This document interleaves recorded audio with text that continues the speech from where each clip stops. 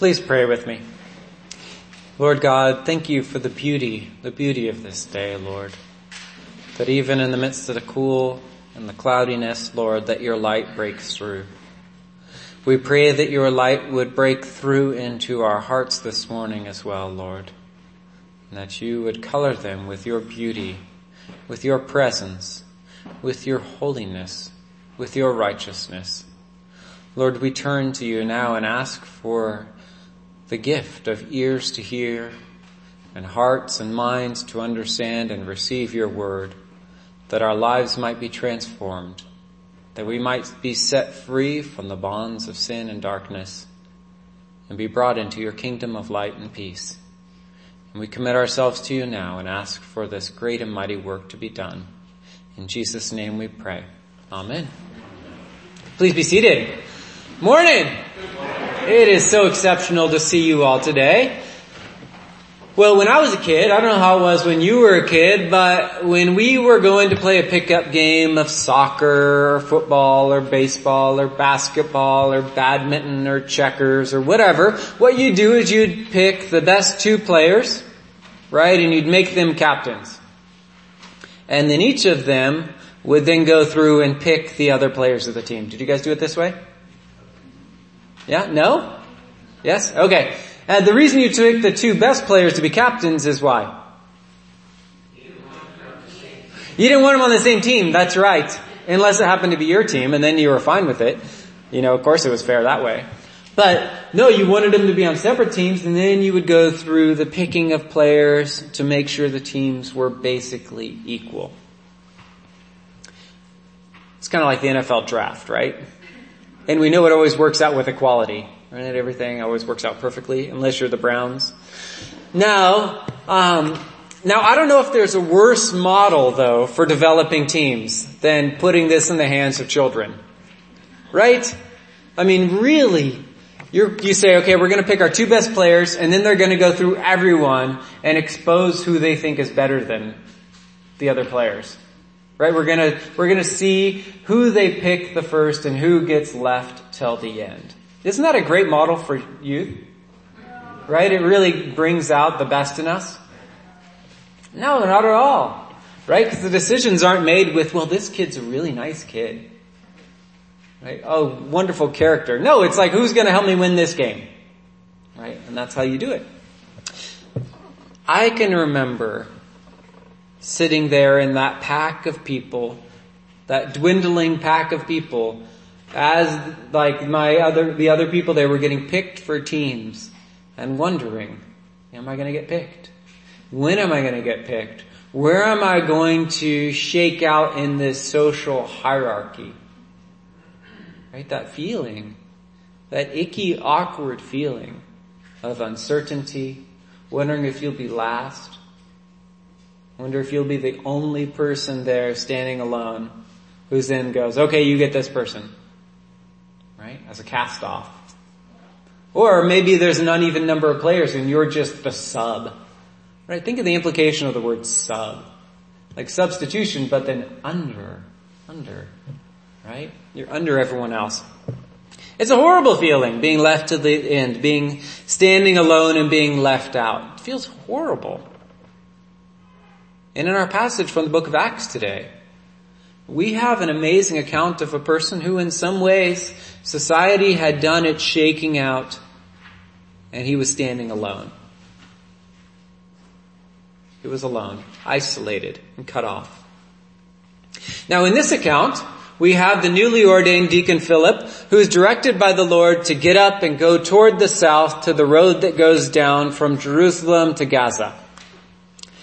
And so he gets there. Philip picks up and heads on out there, and he is in the wilderness, chilling out and waiting, and along comes an Ethiopian eunuch. Now this one was a court official of the Candace, who was the queen of the Ethiopians, and he was in charge of her entire treasury. Now why would you put a eunuch in charge of your treasury? You guys know what a eunuch is, right? Okay, do we need to get into that? Physiology or anything? Jan could explain us here. She's a medical professional. She can get her up with a microphone. No, why would you do it? Why would you put a eunuch in charge of your treasury? He was harmless. Harmless, right? Harmless. Yeah, in the ancient world it was considered safer to put a eunuch in your trust, to put your trust in a eunuch, right? Depending on the role, eunuchs typically began as slaves who were then forcibly and against their will castrated.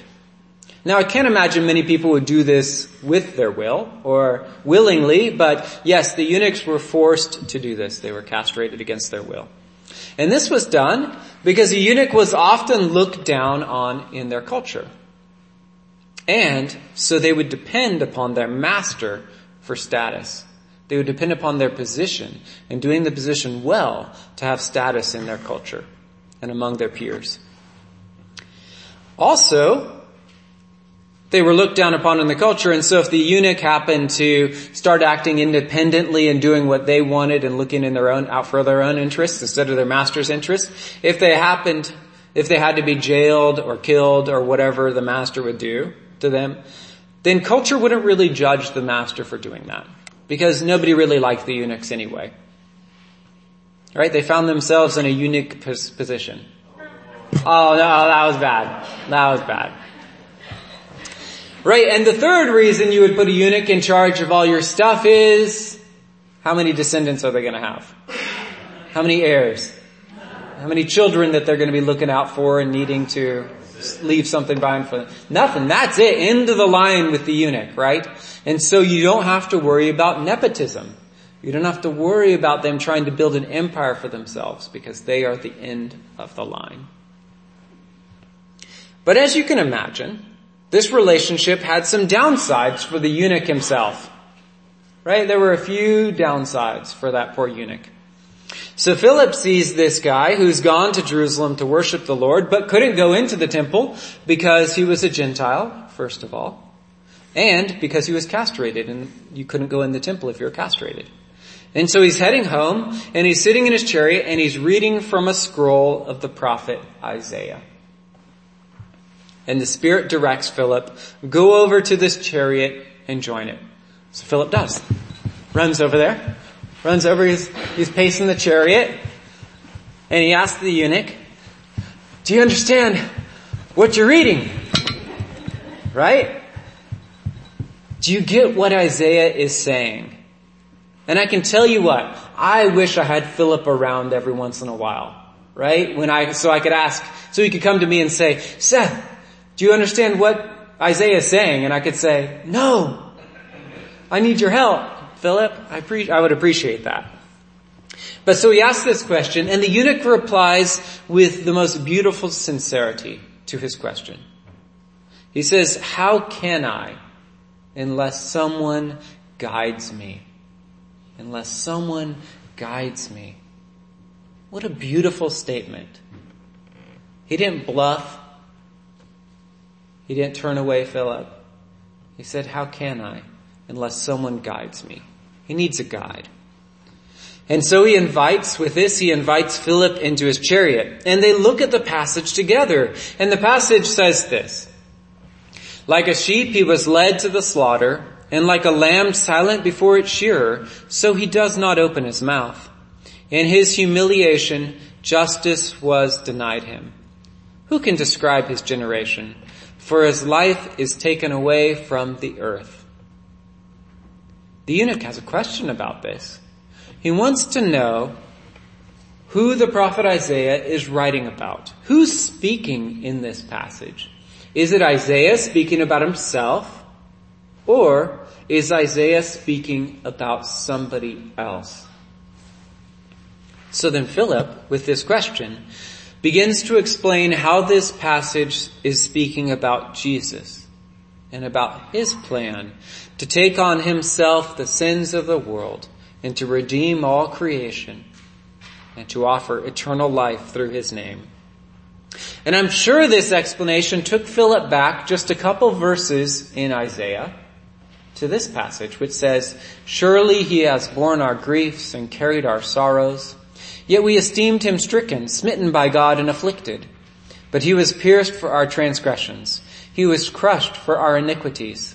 Upon him was the chastisement that brought us peace, and with his wounds we are healed.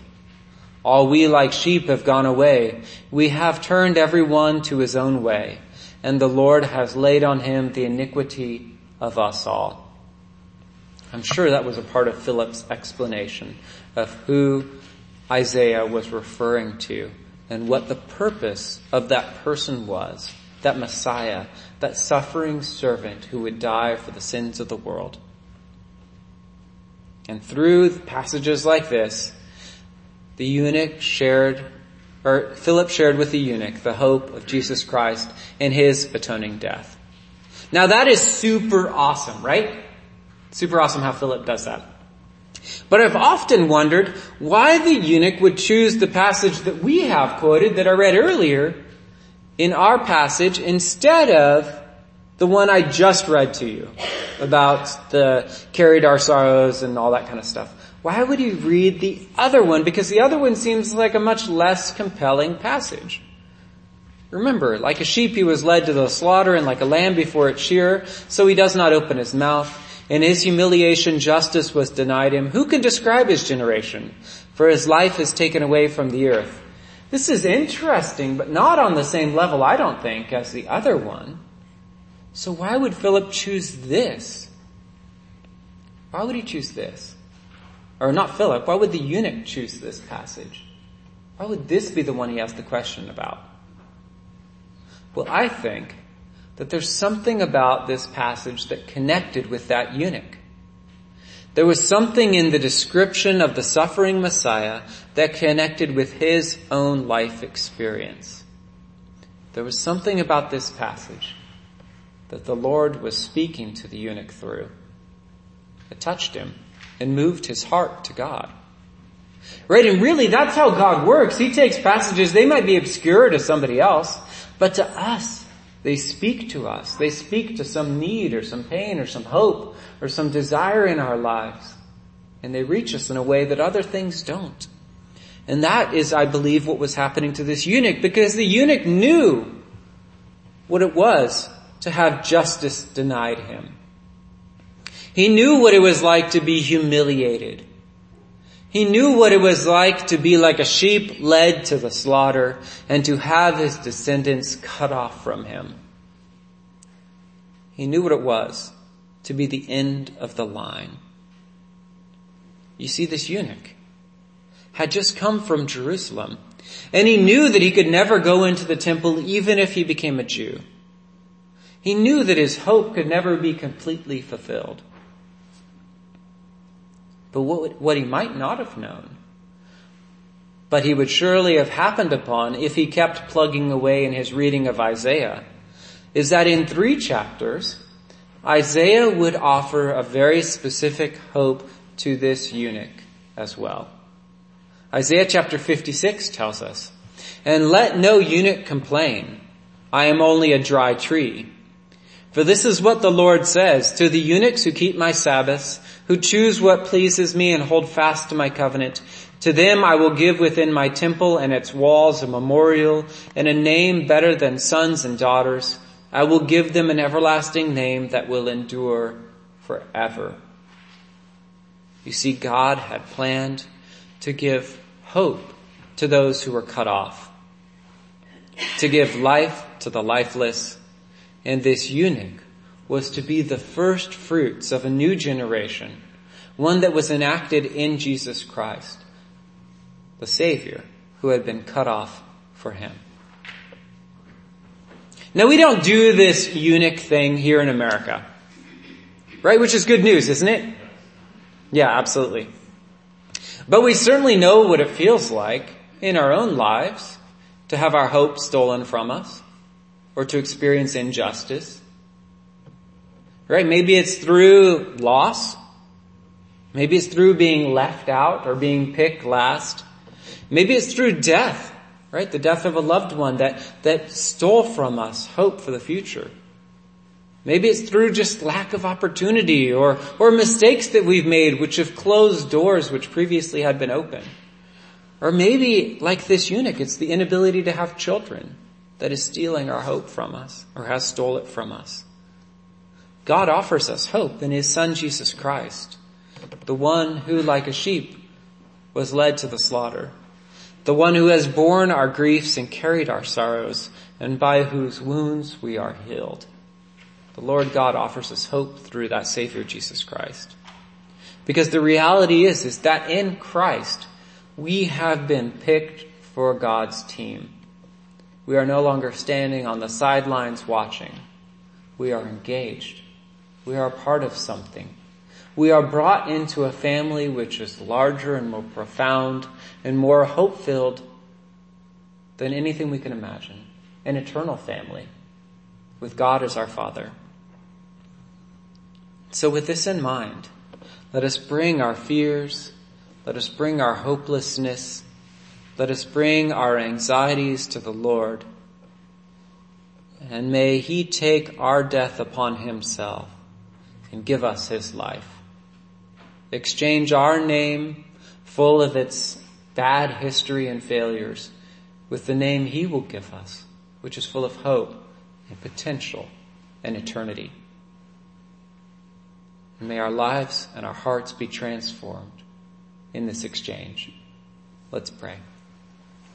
Lord God, thank you. Thank you for taking Philip from where he was and bringing him to this wilderness road to meet, in some ways, an insignificant person, Lord. Someone who society would have looked down upon. A person of influence and power, but a person who could have that taken away from him at any moment. Who knew that it was a passing thing, everything he was entrusted with. Lord God, we come to you now. We come to you now with our own weaknesses, our own infirmities, our own anxieties and fears, our own experiences, Lord God, of being cut off from the rest of the world. Lord, from being left out, from being left empty, Lord. We come to you and ask that you would take us. Take our fears, take our anxieties. Lord, take our hopes and dreams as well. Take them, Lord God. And may they die and be resurrected into new life, Lord, that we might be filled with an eternal hope and an eternal joy and an eternal faith, which will lead us, Lord, through this turbulent and confusing world. Lord, thank you for offering hope to this eunuch. And we pray that you would offer us your hope today as well. And we pray this in Jesus' holy name. Amen.